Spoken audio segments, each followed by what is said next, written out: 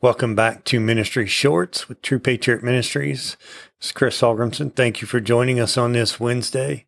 Now, today we are still in the book of John, and this is Ministry Short number 18, and we're on the I Am series, and this is episode 6 of 7.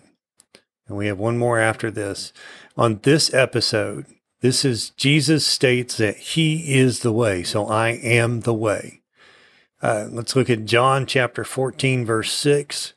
And this is in the modern English, and it reads, Jesus said to him, I am the way, the truth, and the life. No one comes to the Father except through me. Now, let's put this into context. So, because I didn't read the verses prior to it. So what is happening here? This is at the Last Supper, and Judas has just left to go go receive the money, to be a traitor to Jesus.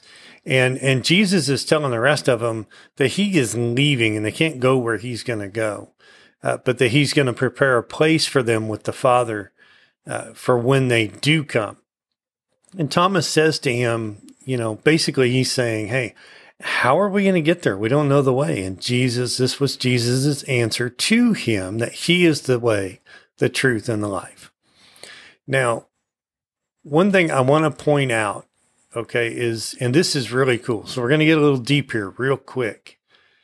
So Jesus, when he gave up his spirit on the cross, the veil that separated the holy place from the most holy place, or from the most holy, was ripped into from the top to the bottom. Now, I've got on here Exodus chapter 26, verses 30 through 34. If we look at this real quick, this is instructions from God to Moses on how to set up the tabernacle. And he says, you shall set up the tabernacle according to the plan which you have been shown on the mountain. You shall make the veil, and this is the veil that I'm talking about. Make a veil of blue and purple and scarlet and fine twined linen. It shall be made with cherubim, the skillful work of a workman. You shall hang it on 4 pillars of acacia wood overlaid with gold. Their hooks also shall be of gold on 4 sockets of silver. You shall hang up the veil, under the clasps, so that you may bring in the ark of the testimony within the veil. The veil shall serve as your partition between the holy place and the most holy. You shall put the mercy seat on the ark of testimony in the most holy. Now, we know Jesus takes on the mercy seat. Okay, so this is all pretext to Jesus and what he does on the cross with the death, the burial, and the resurrection. This is so good. And so if we look at Matthew, and all these notes are online, so just go to my webpage, truepatriotministries.org, to the blog section, and you'll find these notes. In Matthew chapter 27, verse 50 and 51, it says, Jesus, when he had cried again with a loud voice, yielded up the ghost. And behold, the veil of the temple was rent in twain from top to bottom, and the earth did quake, and the rocks did rent. Okay, so he's saying, this is where he's talking about it split, right? From the top to the bottom.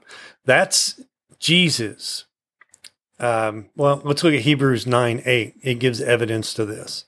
The Holy Ghost here is signifying that the way into the holiest of all was not yet made manifest, while as the first tabernacle was yet standing. So when Jesus died, and gave up his ghost, he ripped that veil in two, exposing that, covering, and he took the mercy seat, right? So it's open to us. Because we are now washed in the blood of the Lamb, there is nothing that separates us from Jesus and the mercy seat. There is nothing that separates us from the most holy. Isn't that good? That's so good. And then you can look at Hebrews chapter 10, verse 19 and 20 also. But I don't want to run over my 5-minute mark here. This is so good, right? Jesus is the way. And so thank you for joining us today, and we will see you on Sunday.